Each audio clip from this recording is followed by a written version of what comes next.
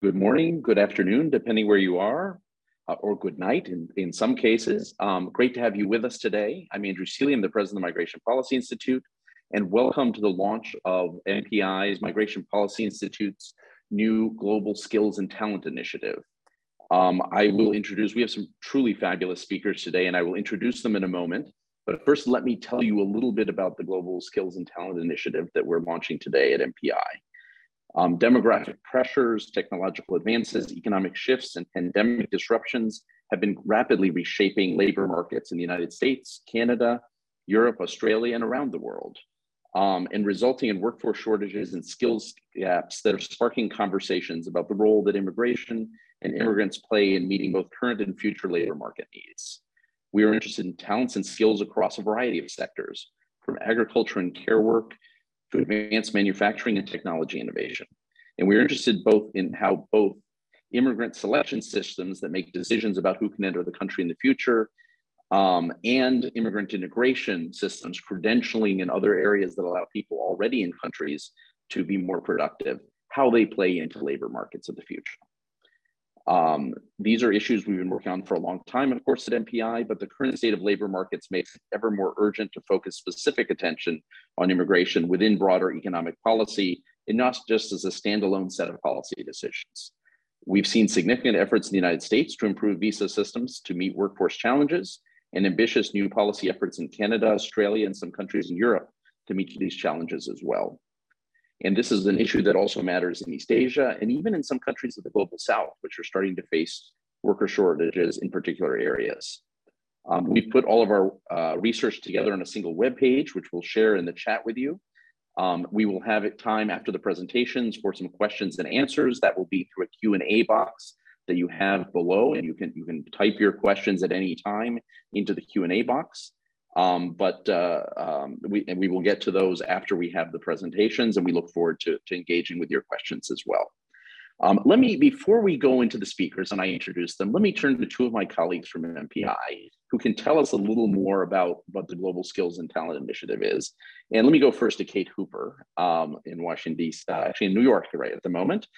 Kate, you authored a policy brief that is out today called "What Role Can Immigration Play in Addressing Current and Future Labor Shortages?"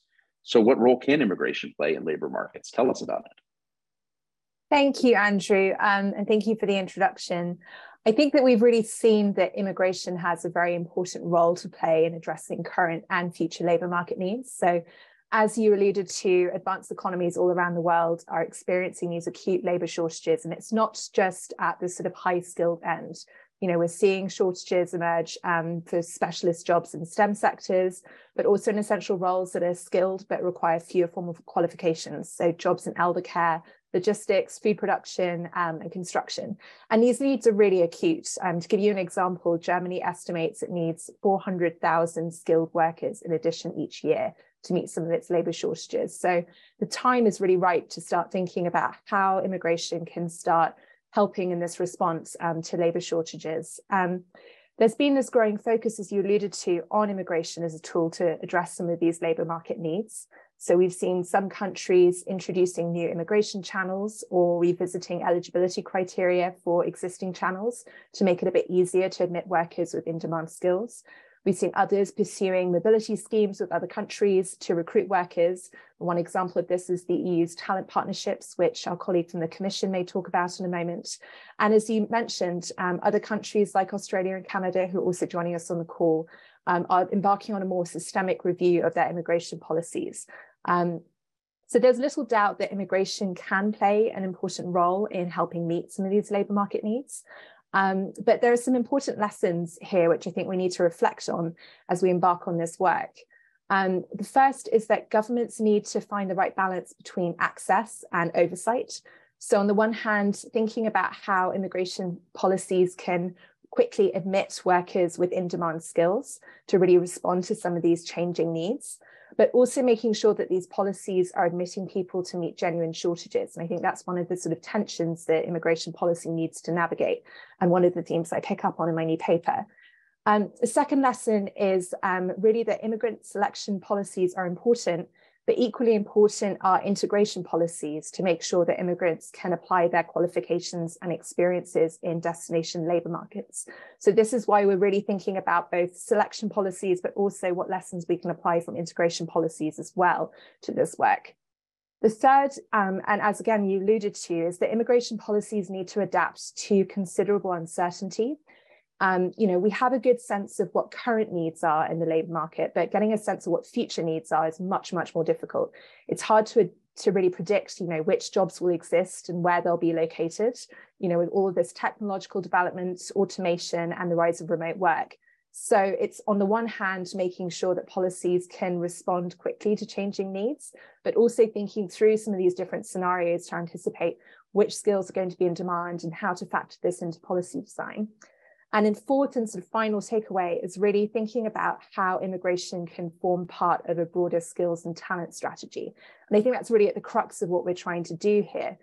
To give you an example, if we're thinking about addressing shortages of doctors and nurses, we should be thinking about ways to link up admission priorities and ethical recruitment practices with investments in training pathways, lifting barriers to entry for workers, incentives for retention and opportunities for innovation. So I think decisions about immigration really need to be made in coordination with these decisions about education and training, productivity, and improving the labour market participation of local workers. So really the sort of final takeaway from me is that we really do need to have more joined up thinking on skills and talent. Thank you, Kate. That's great. And Julia Jaddou, you spent a lot of time thinking about this in the US context.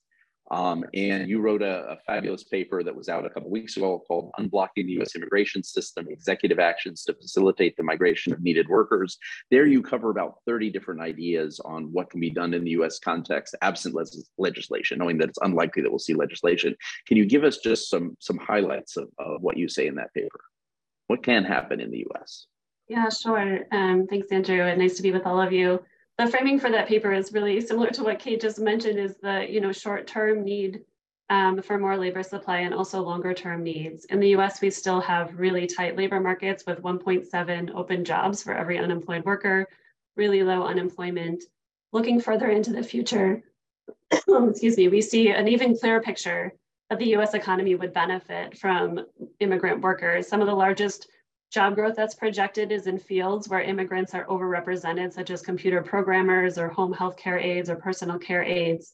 And in fact, our demographic picture implies that immigration will be key to sustaining our economic growth and vitality. Projections suggest that all growth in our working age population will come from immigrants and their children from here out. But the country's ability to draw on immigrant workers as a resource is really hampered by our outdated immigration system. Our immigration laws were last updated in 1990, back before most of us even had internet access. And this has a fixed set of caps and categories that aren't flexible to adjust to changing needs.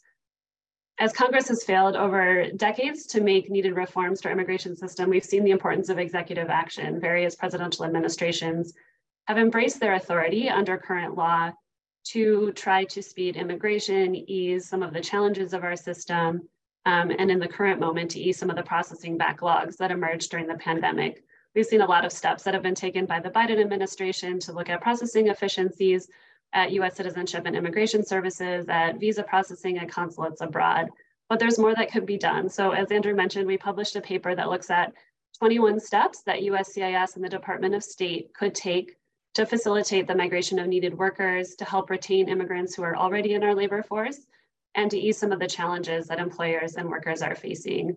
A lot of these are really in the weeds, technical changes that are a little boring to talk about, but could nevertheless have big impacts. Things like shortening forms, making sure that we're not collecting repeat biometrics when they're not necessary, auto extensions of work authorization to prevent people from losing their ability to work. Others are larger regulatory changes that would require more time to implement, but potentially have even bigger impacts, such as allowing more spouses of temporary workers to themselves work in the United States. Given demographic trends ahead, although we also need to address challenges for US workers, some of the barriers that are keeping US workers out of the labor force and making sure that US workers have the skills and credentials needed to join higher paying jobs, immigration will need to be a part of our picture. And as Kate mentioned, we're seeing countries around the world embrace this challenge and think about how their immigration systems can help them to address the demographic challenges ahead.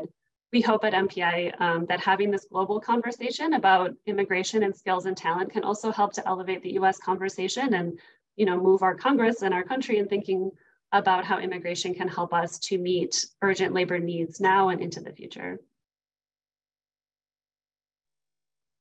Great, thank you, Julia. That's great, and thank you, Kate. I mean, wonderful way to get into this conversation.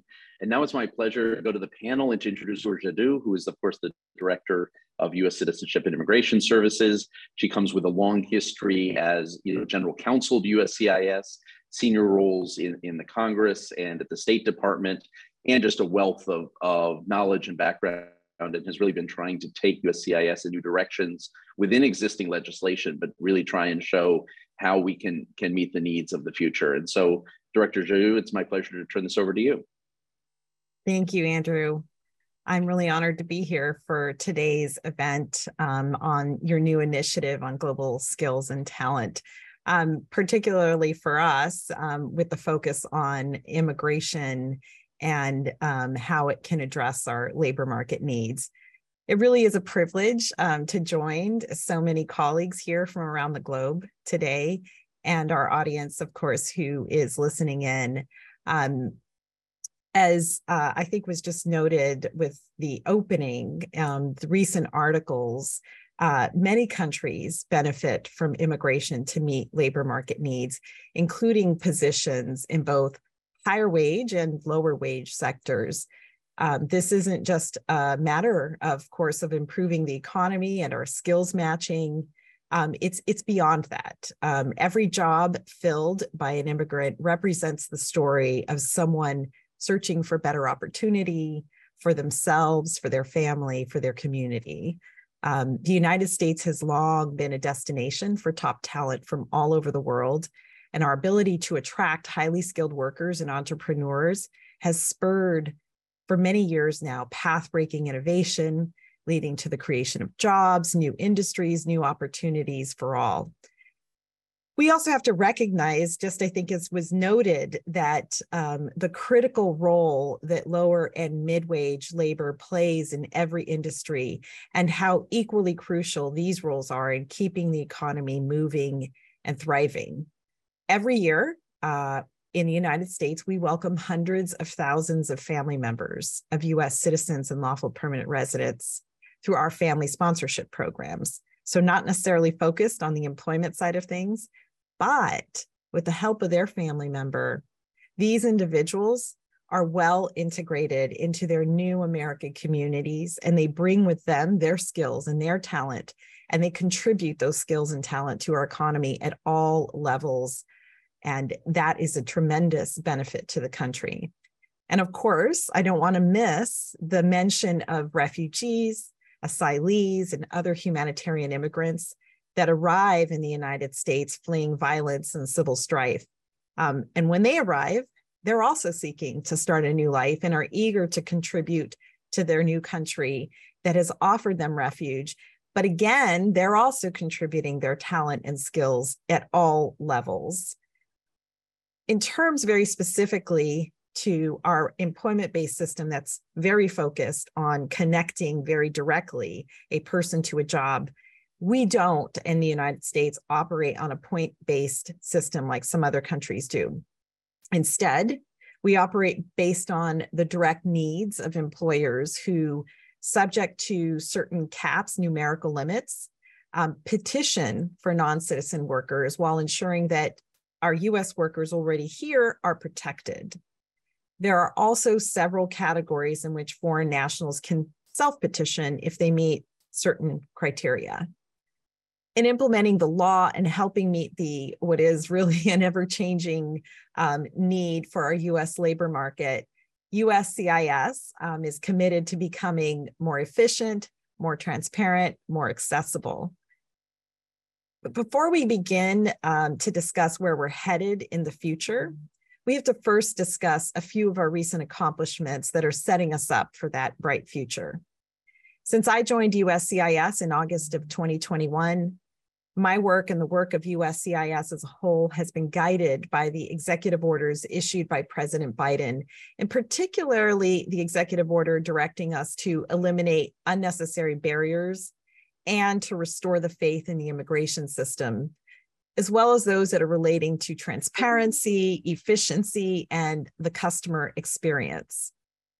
Although there is much work ahead of us, we continue to apply every workforce, technological, policy, operational tool that we have at our disposal to increase the efficiency and accessibility of our immigration system. So let me share some of our examples that were highlighted in a recent report that we called the Fiscal Year 2022 Progress Report.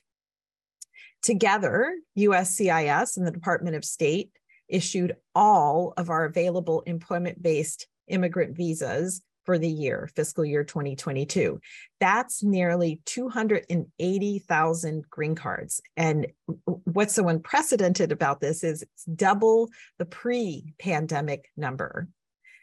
Also, through joint rulemakings between the Department of Homeland Security and the Department of Labor, USCIS has made available more supplemental H-2B non-agricultural worker visas than ever before. And of course, ensuring robust protections for US and foreign workers alike. We've also published a comprehensive menu of options for STEM professionals, science, technology, engineering, math, professionals seeking to work in the United States. We've provided detailed policy guidance for those seeking what's termed O1 status for individuals of extraordinary ability, or those seeking EB2 status with a national interest waiver that allows them to self-petition. And aware, of course, of the many recent layoffs in the technology sector, we published options and useful information for employees across the country facing termination and those in this vulnerable situation.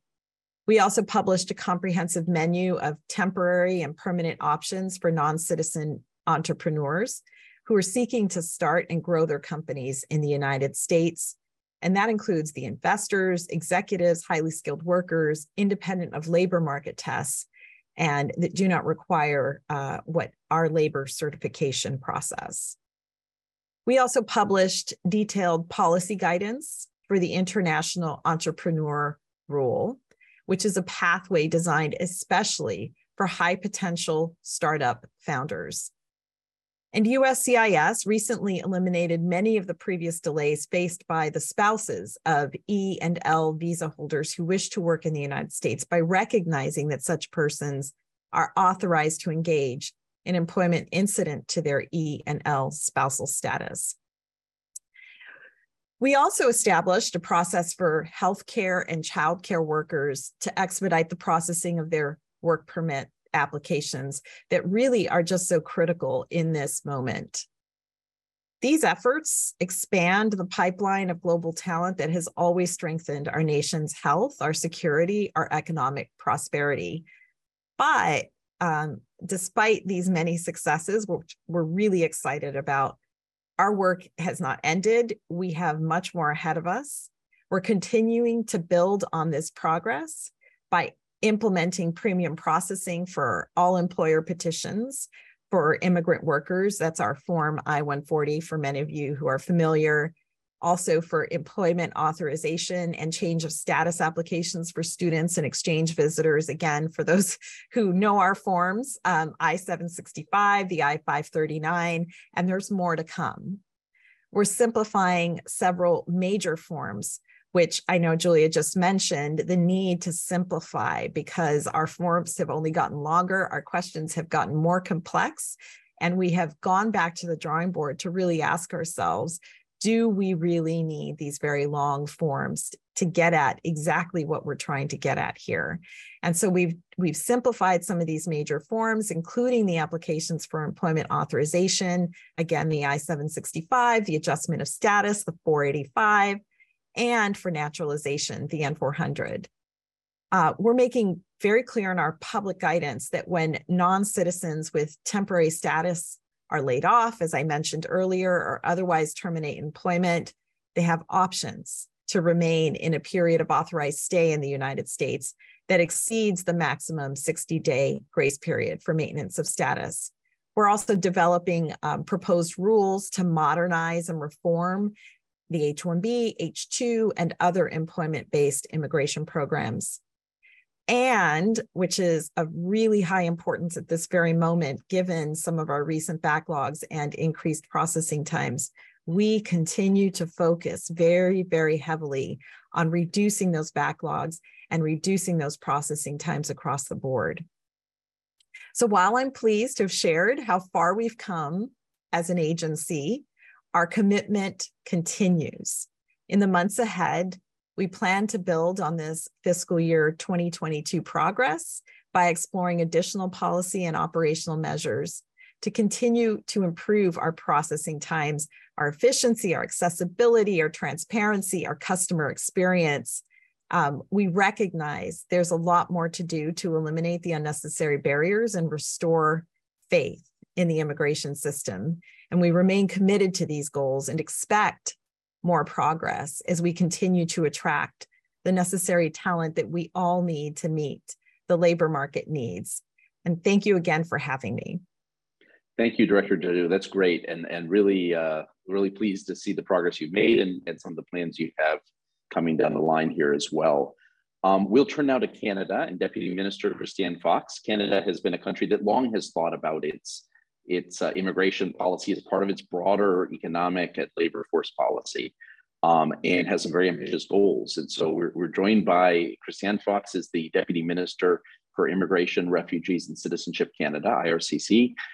She was previously Deputy Minister for Indigenous Services, for Intergovernmental Affairs and for Youth, and has a large number of other senior posts, including the Privy Council, before her current position. And it's been our great pleasure to get to know her over the past few months. So Deputy Minister Fox, tell us a little bit about what Canada is looking at going into the rest of 2023 and beyond. And I know you've just gone through a strategic, or you're finishing up a strategic review at this moment as well that looks at a lot of these issues.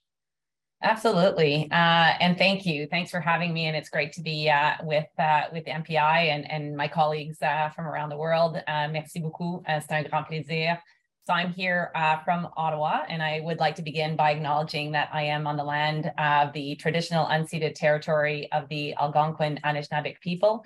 And some of you may be joining us from the traditional territories of other peoples, and I invite you to acknowledge them as well.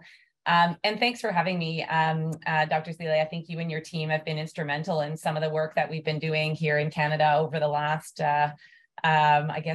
since my arrival in July, but over years, there's been a partnership. And I do want to thank you for allowing this great conversation today. As you've noted, we've been working hard on our immigration system, an immigration system that we obviously want to work for Canadians, but also all of our clients, both here in Canada and abroad. And our last federal budget, which was just at the end of March, did recognize this continued commitment and importance of migration and newcomers to Canada. The plan that we have tabled will see a welcoming of 500,000 immigrants by 2025.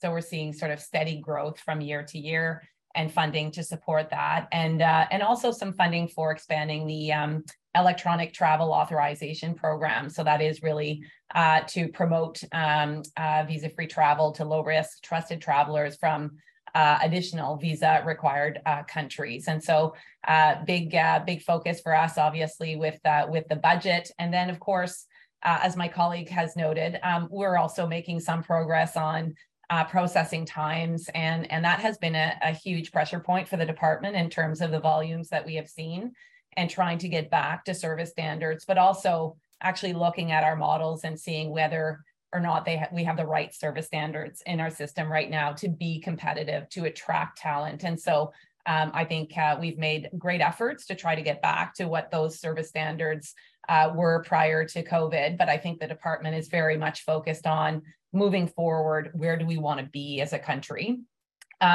We've also been extremely focused on crisis response in terms of Ukraine.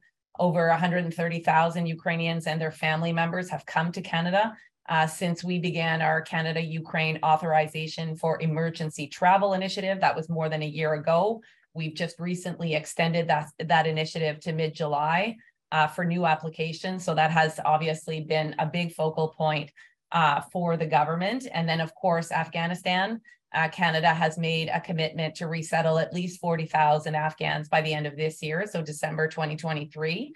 We're now almost at 30,000 Afghan nationals, so we need to keep working through our humanitarian programming to respond not just to these crises, but obviously those to come. And we see this work in the broader context of our country and the world, as you have noted, in the work of MPI around top talent and global competition for top talent. We're all facing many similar challenges around demographics, around economic context. We're seeing a growing number of people on the move and looking at how Canada can play a role. We have recently concluded the SCCA additional protocol with our colleagues in the United States. And as part of that, Canada has a commitment to welcome 15,000 migrants from the Western Hemisphere on a humanitarian basis, but with a path to economic opportunities. And most importantly, this will be through sort of regular and managed migration pathways as an alternative to irregular migration. And I think we've spent a lot of time in our department thinking about the importance of these pathways, given the displaced population around the world, and also the importance of safe, orderly, and managed migration to maintain public confidence in the immigration system. And Canada, has to play its role internationally in terms of creating these pathways. And we have to do that by upholding the integrity of our immigration system. And that's through continued support for ethical recruitment of foreign workers, and that including workers for circular migration. And as you all know well, the international context, the numbers are staggering. According to the UN Refugee Agency, over 101 million people were forced to flee their homes last year due to conflict, human rights violations, fears of persecution. And so the future looks to be just as challenging, where environmental disasters, climate change may obviously make things worse. So as we think about the system and Canada's programs, we are always kind of looking to partners like MPI and others to know and better understand future trends and position our country to be responsive to those trends. Our context, as noted in other conversations, our population is of course aging. What I find staggering when I look at some of the data, the numbers of workers available for each retiree has been on a steady decrease for decades. Just to give you a bit of context, over 50 years ago, we had 7 workers for each retiree in Canada. Today, we're about 3 workers for each retiree. And in Atlantic Canada, we're looking at 2 workers for each retiree. And therefore, immigration has to be part of our response as a country to look at not just what our big cities need, but also our regional economies and looking at regional immigration. We've got a record high job vacancy in key sectors like healthcare, over 800,000 job vacancies in all industries across our country. But at the same time, there is anxiety due to fears of a possible recession, high inflation, rising interest rates, putting pressures on consumers. This has had a greater impact on racialized people, Indigenous people, people with disabilities, and mortgage holders. And so as we navigate this, this space of possible recession with a near high record job vacancy, how do we bring in the right type of talent, not just to think about the needs of today, but future needs as well? And a big part of our focus in this country has been around foreign credential recognition. It has often acted as a barrier to hiring professionals in many critical sectors. And I mentioned healthcare. Working very closely with the provinces and territories, we are looking at how can we make progress in this space, because there's a lot of people here in this country right now not working in critical areas that we need as a country. And so as we think about processing and our service challenges, we need to think about how do we actually bring people to the country in a timely and efficient way, How can we do that in the critical areas that we need now in terms of our economy? How do we think about our future economy and our future needs and where we go? And then how do we think about humanitarian crisis? Afghan, Ukraine, it has put a pretty big pressure on our settlement support, on our social services, on housing in this country. And this is why we do feel a sense of urgency here in Canada in terms of our actions and how do we transform our immigration system to meet these challenges, both kind of in the short and longer term. And Dr. Zilli, you mentioned our strategic immigration review. We definitely feel this is the right time to review our system. And I know some of our colleagues have undergone similar exercises. And I think one of the key takeaways that we've talked about is around the need to take a step back from what has been a pretty siloed approach to programming in terms of you are an economic immigrant, you are a refugee, you are asylum seekers, and our program tends to kind of bucket people into very specific streams. And I think now we've got to think about our programs and our system in that broader step of people can be in more than one bucket. Family reunification matters to regional economic development. Economic immigration can mean a pathway for refugees, for students. And so for that to take shape, we at the Immigration Department have to step back and not just work with other government departments that are managing local infrastructure or healthcare systems, but also partners, both from a provincial and municipal government standpoint, but Indigenous partners, youth, international partners. This is all part of our review. And it's really, how do we position ourselves for Canada's future immigration? And that's something that's been top of mind. And a pillar of that is about skills and talent.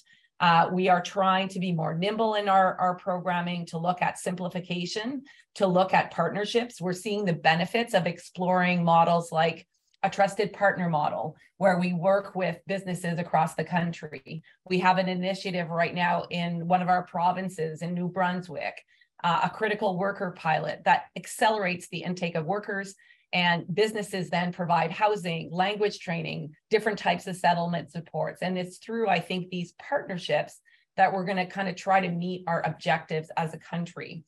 We're developing new programs to advance refugee labor mobility, to recognize, as I said earlier, that refugees can also be economic migrants. And we have to change the narrative, and they've been very valuable to skills and talent. So when we look at economic mobility pathways or the Global Task Force on Refugee Labor Mobility, these are ways that we're trying to test out new approaches to look at maybe less traditional ways at responding to the economic context in which we find ourselves.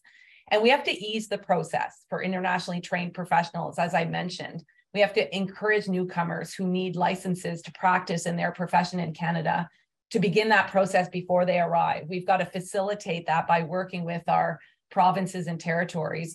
I have to admit that at one point, we do have a point system through our express entry. And, when we invite people to apply for a PR, a permanent resident stream, we actually put in our letter of invitation the complexities of foreign credential recognition in Canada. And we kind of put it on an individual to try to navigate that. I think we have to turn that around. And I think we have to think about, as a country, how can we be more welcoming? How can we look at foreign credential recognition differently and address those barriers by providing sort of overseas and in Canada services through settlement programs and really facilitating that recognition process. We have to improve Canada's existing programs for skills and talent. Express entry has been a great system for us, but it needs innovation. And so as part of a revamp of Express Entry 2.0, starting this spring, we're going to see the category-based selection, where we've been working with partners to identify areas of critical need for the country now and have the ability to draw people from that system. We have a priority in terms of francophone immigration in this country. How can we draw the pools of talent that find themselves in our express entry system? So we've got to spread the economic benefits of immigration across the country, and we've got to be a bit more nimble in how we do that. And we have, provincial nominee programs, and we also have to have maybe dedicated programs to look at specific needs. our Atlantic immigration program has actually started to have meaningful impact in Atlantic provinces to have greater immigration and greater retention in these provinces, which is key. We now have a rural northern immigration pilot. We need to see and learn from that and be able to potentially turn that into a more permanent program, as we did with the Atlantic immigration program. So we really need to think about how do we attract talent, retain talent, and develop that across our country. In terms of MPI's work, I talk and stress the partnership.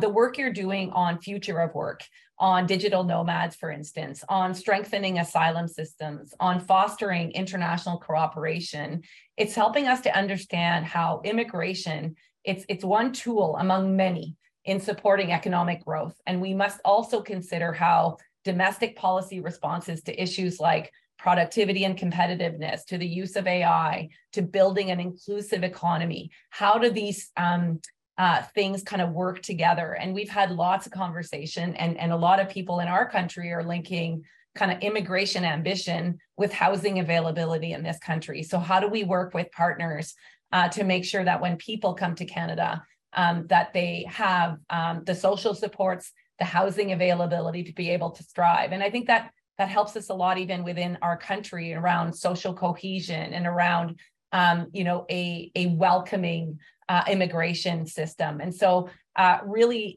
proud to partner with MPI on a lot of these issues and think about and keep us thinking about future trends. So on our immigration review, we've had a number of dialogue sessions across the country. We've been in large and small centers. We've traveled across our provinces and soon to be going up north to the territories and the Yukon to think about what are the complexities around our current system? What are some of the issues related to settlement and integration? How do we actually attract top talent in this country? And what are the barriers that businesses are seeing or academics are seeing in recruiting to fill those top talent jobs? And so we're looking at regional needs, community needs, and finally labor market needs. And so we will have a chance through this review to build on, strengthening partnerships, think about client service excellence in a different way. I think it was Julia who noted the importance of thinking not about the individual, but about the spouse, about facilitation. And I think we need to do more of that in our system. And we need to position Canada as a global leader. So in closing, I would just say that we want to be intentional about our approach to economic immigration but not see it as solely an economic endeavor. And we need to ask ourselves, what else can we do? How can we innovate? And today's conversation really allows us to do that. So thank you so much for including us in today's dialogue. Merci beaucoup. Merci beaucoup, Deputy Minister. Thank you for joining us, and you give us a lot to reflect on here. Let me now turn to Michael Schotter, who is the Director for Migration, Asylum and Visas in the Directorate-General for Home Affairs in the European Commission. Michael, has also been a pleasure to get to know you since COVID eased and we were able to travel here again. We actually have a sister organization, MPI Europe, which is based in Brussels, where I am right now, actually. And so work a lot with you and your team, and great to hear your reflections. I know you've been working on there's a number of countries in Europe that have been looking at exactly this question about skills and talent and trying to figure out what the future holds, how they need to adjust their legislation. You have been, looking both at the European Pact on Migration and Asylum, but also the European Year of Skills, and look forward to what you have to tell us. Michael. Thank you very much, Andrew, and thank you very much to MPI more generally for inviting us to participate from the European angle. But listening to the two previous speakers, I'm struck by how many common insights there are in this area, common challenges. On the European side, of course, when I speak with a bit more complex governance structure that we have. We have what we call a sort of shared competence in the area of legal migration. We depend also on the member states to fix the numbers. So we have to work in partnership with member states. But putting that to one side, what can I say? Well, we have the same labor shortages that we face in Europe presently. We've been facing these over the past years, but they haven't gone away. In fact, they really have accentuated. Back in 2019, we saw that 77% of companies were struggling to find employees. Of course, 2019 was pre-pandemic. The pandemic obviously paused things for a moment, but we now have more vacancies now that we're getting back to a sort of more normal situation. So there are now about 6 million job vacancies. And of course, employers and employees together have a crucial role to play in tackling labour shortages.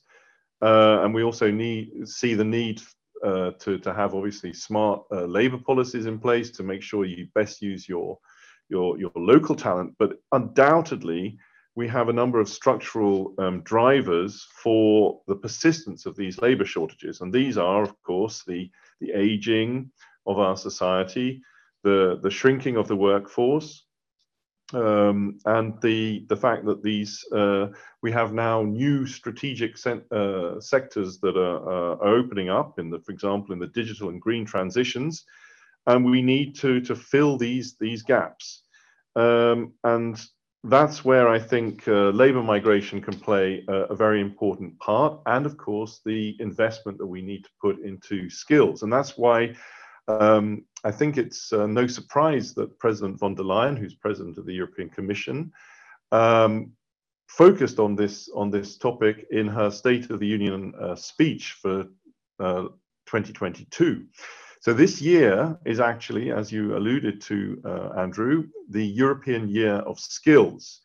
And that, I think, highlights the importance that we're attaching to the importance of upskilling and reskilling more people with the relevant labour market skills. Our adult learning remains low, with a participation rate of around 37%, but we have set ourselves a target that by 2030, 60% of adults should participate in and upskilling each year. And this is a big, big endeavour, requiring companies, workers, social partners, training providers, local authorities, employment services, all to come together, and in particular to focus on those strategic sectors, for example, in the encouragement of the green and the digital transitions that we're focusing on. But of course, in all of this, labour migration will also play a very, very important part. At the present, we see that non-EU nationals represent more than 5% of the total EU population. By far the largest number of people present in this category are here, obviously, lawfully, via lawful routes, and this is something that we want to build on.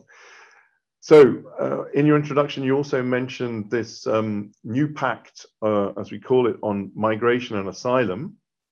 This is our comprehensive asylum and migration agenda that we set out in September 2020, and it's comprehensive in its scope, covering all the different dimensions of asylum and migration policy.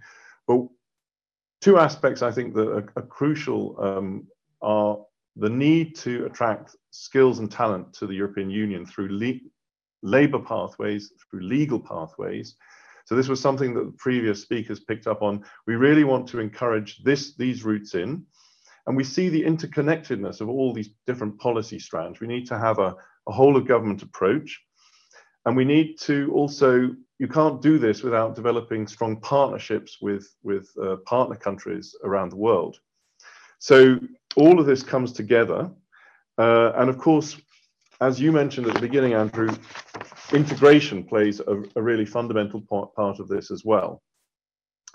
So, of course, as the previous speaker mentioned, crises keep cropping up, and we've had a very, very big one in the last year relating to the Russian invasion of Ukraine and the number of displaced people. We, as a result of that, put in place a temporary protection status for those fleeing the conflict, and there were millions of them, and that temporary protection status gave right of access to the labour market, and we've tried to sort of use that also to sort of match where appropriate the skills that those fleeing the conflict had to get them into the labour market. So that was also a very useful experience, because we use this as a pilot for a bigger project that we're going to roll out in the coming years, and it's a very ambitious project from our side, which is called the EU Talent Pool, which is will be a matching device or mechanism to help match up the labour market needs, of which there are, as I just mentioned, quite a few, with the talent that's out there.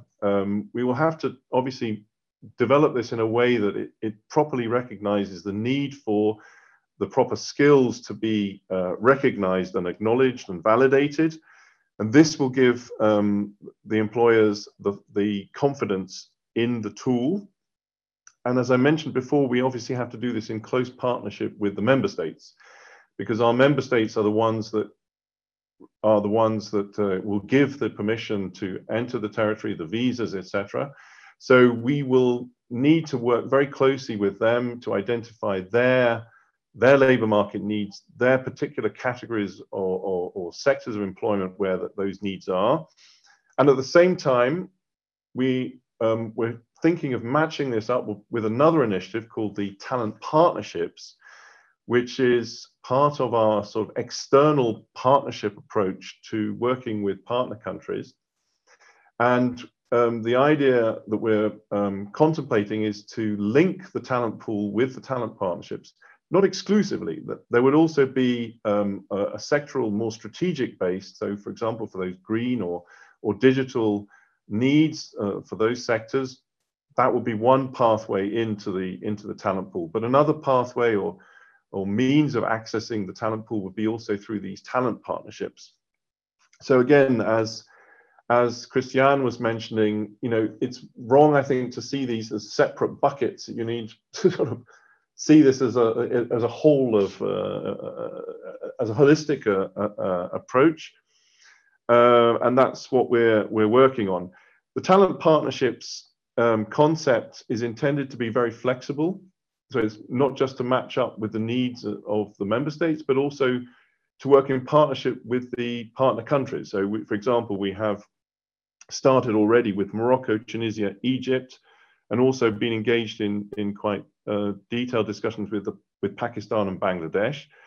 Here we sort of would join up a sort of strategic approach to our migration policy, but also identifying these labour market needs. And doing it in partnership with these countries means also working with their interests.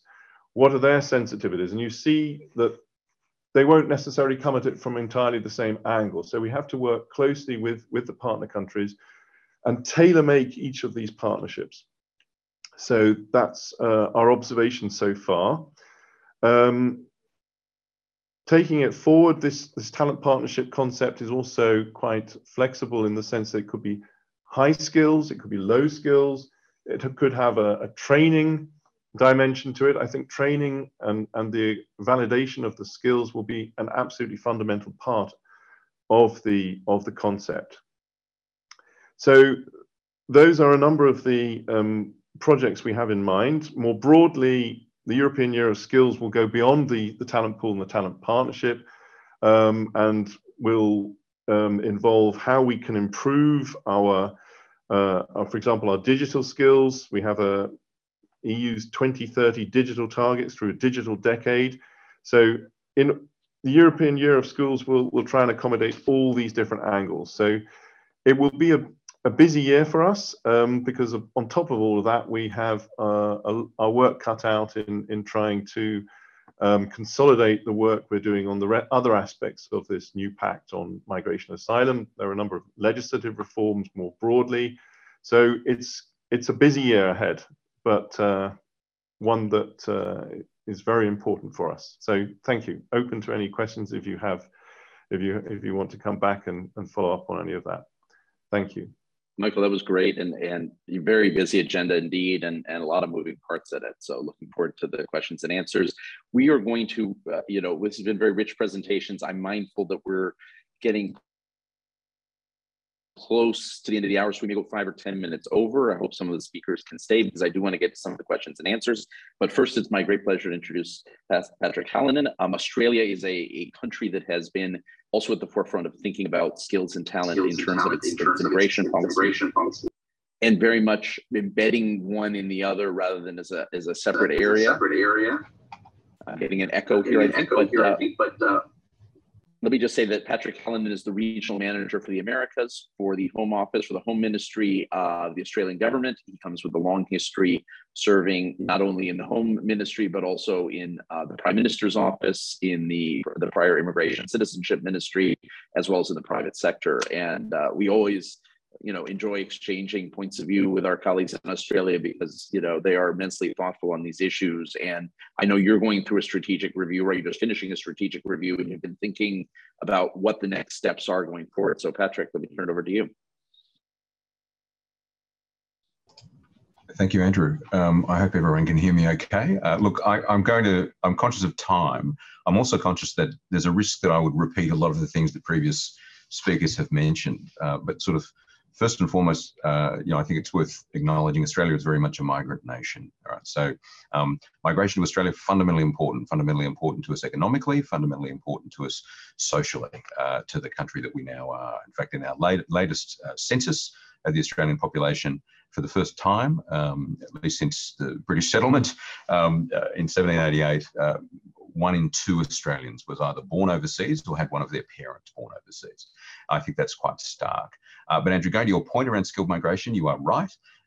So the government commissioned, and I'll emphasise this point, in the context of the Jobs and Skills Summit in September 2022, they announced a strategic review of Australia's migration program. That's instructive. It demonstrates the extent to which skilled migration is fundamentally important to our productivity, to how our economy functions, and the central role that it plays. So that review, and it's currently with government. So I'm somewhat limited in the things that I can talk about publicly, but suffice to say, it's the first sort of holistic review, if you'd like, of Australia's migration program that's been conducted since about 1994. It's looking at a variety of the things that previous speakers have touched on. And a lot of that really is about how do we modernise our system? How do we make it most efficient? How do we ensure that we're getting the skilled migrants that we need in the sectors that we need them and the places that we need them in a manner that is efficient, in a manner that's beneficial, both for them and both for us. We're also very much, recognising the fact that this is a global challenge. The various issues that were touched on by Christiane and Michael are also at play in Australia. So we have demographic change, we have sort of reducing over time productivity, if you would like. We have a variety of issues that a lot of the sort of developed world is confronting in a new, dynamic, evolving world. So skilled migration is fundamentally important to how we address that. The Minister is going to use the review recommendations to develop a new architecture for how our skilled migration program and our migration program more broadly works. So we're likely to engage publicly in consultations on that in the next few months, so that we can really shape and redesign our system so it works for Australians and obviously works for the migrants that we would love to have come and relocate to Australia and contribute to our country. I might just talk more generally about migration program design. So as I alluded to, it's a fundamentally important part of the functioning of Australian society and Australia's economy. The government reviews our migration levels on an annual basis. That is done through the budget process. Again, it gives you a sense that this is very much interconnected with our broader consideration around our labour market needs. I think Kate touched on earlier the importance of also not just, worrying about it simplistically through an immediate migration requirement, but also what does it mean for your skills agenda? What does it mean for your sort of Indigenous development and economic development requirements? We are about, in this program years, for our program years around financial years, we are aiming for 195,000 permanent migrants to Australia. Roughly 142,000 of those migrants will fall in the skilled migration stream. That will be the largest skilled migration intake in Australia's history. We're on track to deliver it. But again, what it goes to show, I guess, is the extent to which this is very much a real issue for us at the moment. We've had, I think for some time now, quite a well-developed approach to migration and skilled migration, but it's clearly time for a review to see whether the rules that we had, despite the fact that it's quite flexible, were still fit for purpose. What we've seen over time is a shift away from the sort of points-tested, highly skilled individual approach to employer-sponsored and state and territory government sponsored, and Christiane was mentioning earlier some of Canada's work around the sort of regional focus. Very much remains a focus for us in Australia as well. Importantly too, and one of the other speakers spoke about social cohesion aspects or family reunion aspects. It varies depending on visa type, but overwhelmingly, yeah, our visas are issued in a way which a skilled migrant can be accompanied by their family members. And so looking at the various issues that others have talked about in terms of how do we maximise best value from those individuals as well, often who are very skilled in their own right or bring enormous value in their own right, to sort of Australia is also one of the things that we look at. But as a general rule, they'll have work rights in their own right. To give you a little bit more context, we probably have at the moment a little bit over 1 million temporary visa holders in Australia onshore who are there for either direct employment related work or otherwise sort of tied. Their conditions there of visa are very much tied to employment. There are others where they have a right to work, quite a large number, but sort of if I'm thinking more particularly about temporary workers in the Australian context at the moment, we would have over 1 million who would qualify there. And we've got roughly 600,000 international students onshore at the moment.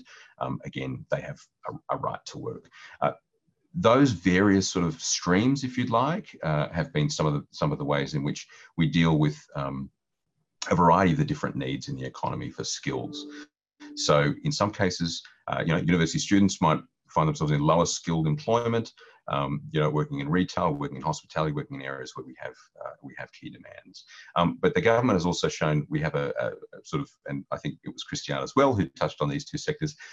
We have significant demands in the near term in healthcare. We have significant demands in the near term in education. So what we have done is we've targeted those two sectors, and we've, I guess, we're doing a variety of things. So what we're looking at the moment under ministerial direction is, I guess, rapidly processing, streamlining, and making it easier for those people with those skill sets to move into Australia and make a contribution to our society. That's important. I think it's also instructive in terms of our broader thinking about how do we be competitive? How do we remain competitive? How do we remain a destination country of choice for skilled migrants, because they play such an important role in our economy and such an important role in our society. In that respect, we've also got a number, and these things will be subject again to the review. But at the moment, we do have some temporary critical skills shortages visa types. So they're used where we have very particular requirements in the economy. We have issued 73,000 of those particular visa types since July 1 last year. So it just gives, again, an example, if you'd like, of the effort we've put in. I think both and Christiane focused on also the effort that's gone in their respective services to dealing with backlogs. We've done the same thing, and the government has invested heavily in making sure we have the right processing capability. Look, the only sort of other comment that I wanted to make, if you'd like, because I'm conscious that we are sort of running out of time. One of the key things that we're also looking at here is how do we better advertise Australia as a destination of choice? How do we advertise Australia as a migration country that skilled migrants would like to relocate to, would like to live in, would like to contribute to more broadly? So we're doing a couple of things there. I work in the embassy in DC here.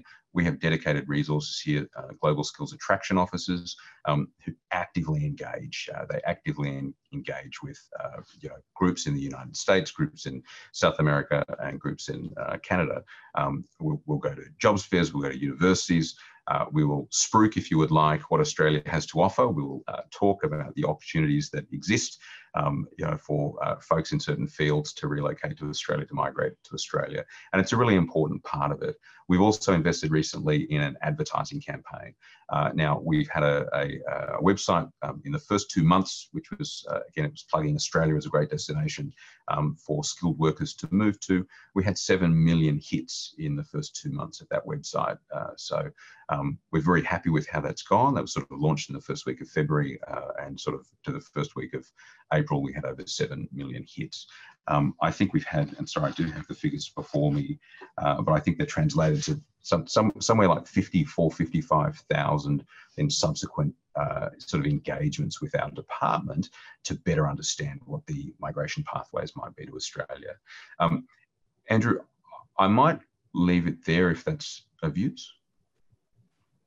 That's great. That's great. Perfect, Patrick. And I think, by the way, you just did a very good job of advertising Australia right now, actually. So that was perfect and definitely on message. Wonderful. We have a few questions. I'm going to group it into 4 questions, and I'm going to go back in the order that we started, beginning with Director Jaddou. And you can take any of these questions that you feel is appropriate. So, and we're going to do sort of a round of 2 minutes each, if that's okay, to try and get through this. So let me group them into 4. One is about students. We have a number of questions about students and how we can make sure, this was particularly directed at the US, but I think it's a question in every country and in Europe as well, on how to make sure that the best and the brightest among students have an opportunity to stay, and how do those pathways work. Secondly, there was a question around caregivers. This is an area that's often been left out in selection systems. It was directed at Canada, but I think it's really a question in many contexts, actually, about, there are not necessarily pathways, and yet it's an area that is heavily dependent on immigrant workers, particularly immigrant women. Third, there's a question about spouses. It's something that Patrick just talked about, the importance of spouses being able to work. But I believe Director Jaddou mentioned this as well. It is something that is, a question in many countries, how to make that possible. And then finally, there was a question about from a colleague of ours, I believe from IOM, asking about the needs of sending countries and how to think of skills partnerships, and also think of the circularity and the way that you build win-wins, not just for the countries that are getting immigrant talent, but also countries where they come from and where they may return in the future. So with that, choose whatever you want in 2 minutes. Let me go back to Jaddou. Director Jaddou. Those are a lot of really good questions, and I have a lot of good things to say about all of them. But let me try to limit this. And clearly, we always think about how to ensure that our students whom have invested, and we've invested in, our universities have invested in, communities have invested in, how do we make sure they can stay? And certainly we have a lot of things that have been done over the years, including optional practical training extensions, OPT, as folks know, ensuring that H-1Bs are processed and recognizing that there still aren't enough of those, but also taking a look at our employment-based programs and ensuring that those are accessible. That's one of the reasons. There's also another reason we created the International Entrepreneur Rule as well, to try to find another pathway for people who might be funded.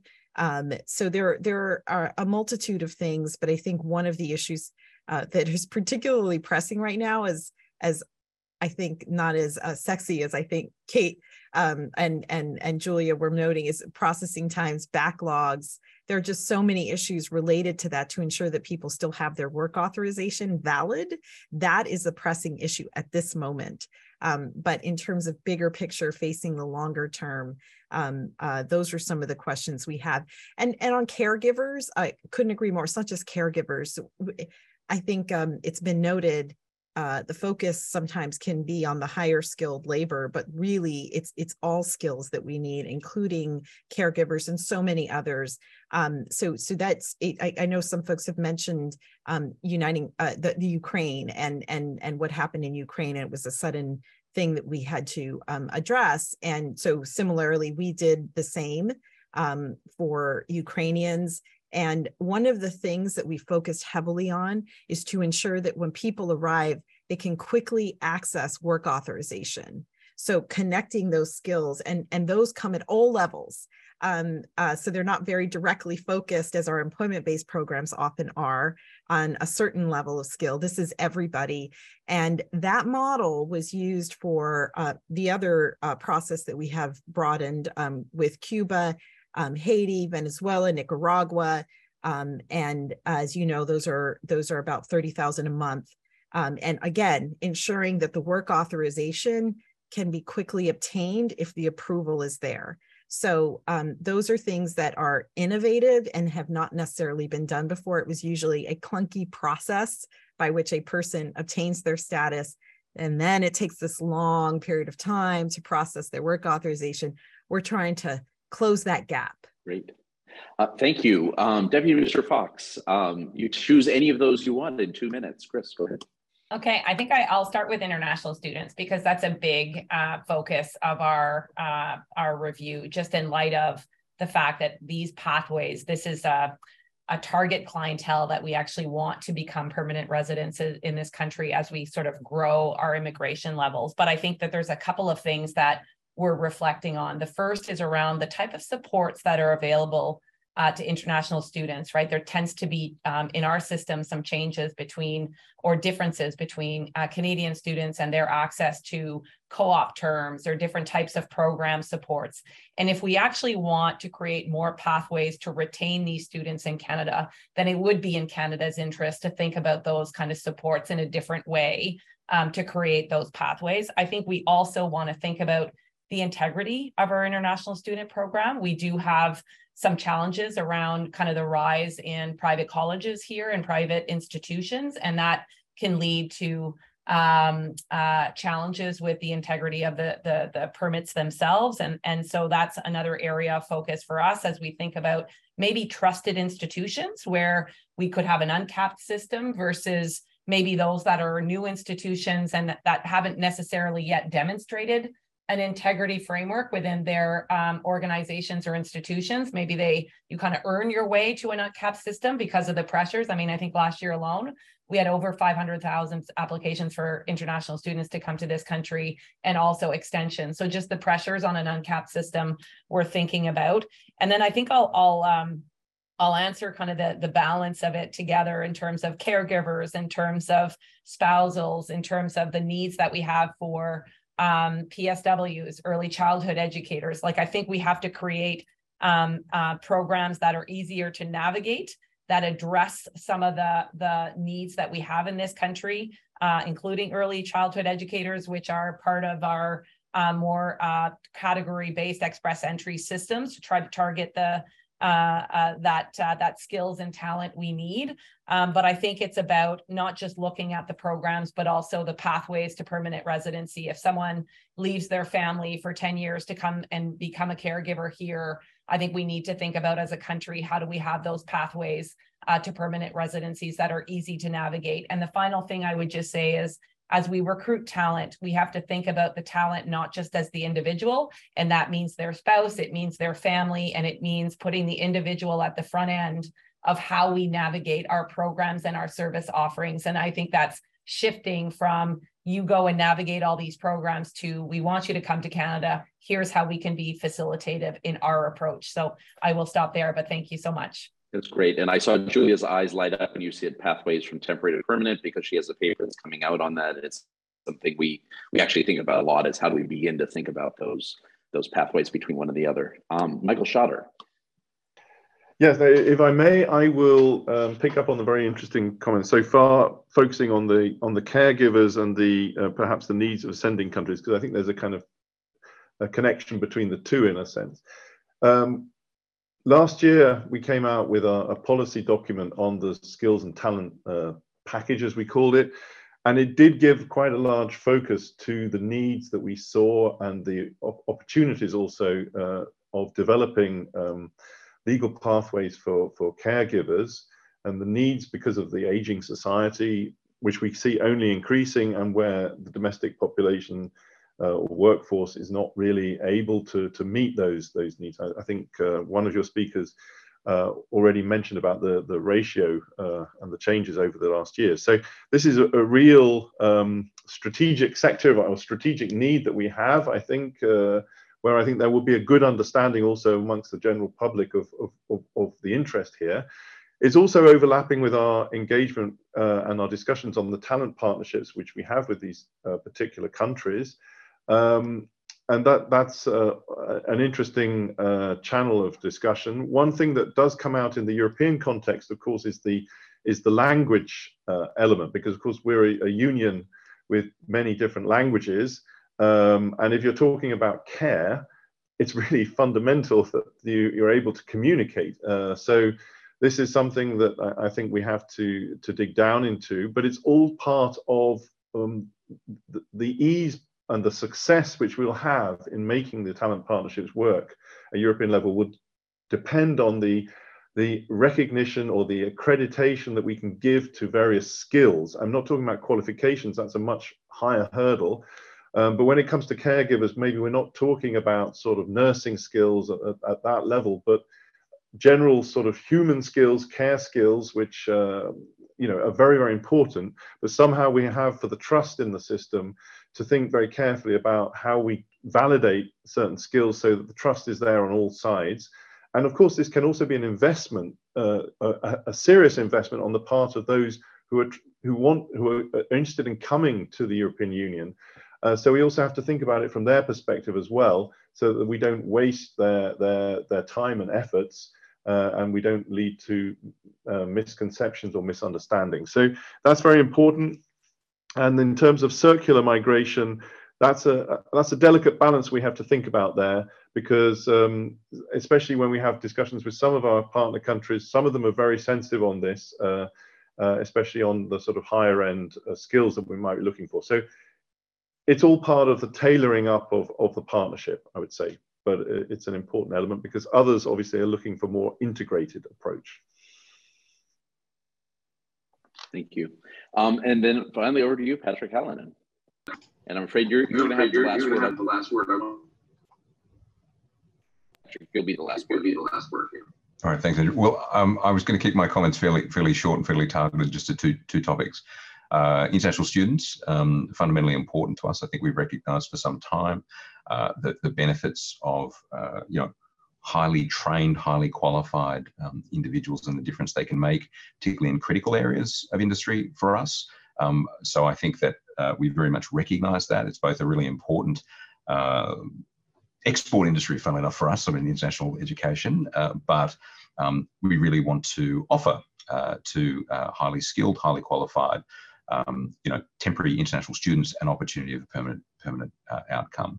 The second point I was just going to make is very much about that transition from temporary to permanent. It depends on the nature of the visa class that you may have that brought you to Australia in the first instance. But when I talked before about the skilled migration program or the migration program more broadly for this program year, aiming for 195,000, a sizable chunk of those individuals are currently onshore in Australia and will become, you know, sort of, oh, excuse me, they're already permanent. We have a sizable chunk of the permanent, excuse me, are already on, they are already onshore, but they're onshore in temporary. Sorry, I think I accidentally muted myself. Just saying a sizable chunk of our permanent migrants are indeed in Australia. They're onshore on temporary visas in the first instance. It's an important part of how our system works, and I'd be surprised if that changes. Thank you to all of our panelists. Let's do a round of applause. Actually, I know everyone else has signed, but I mean, really a fabulous panel. Thank you for spending some time with us, everyone from the governments of the United States, Canada, Australia, and the European Commission. Great to have you with us. Thank you to Kate and Julia for their insights, and we look forward to continuing the conversation as we move forward working on global skills and talent, and something I know that each of you is particularly committed to as we go forward. Thank you.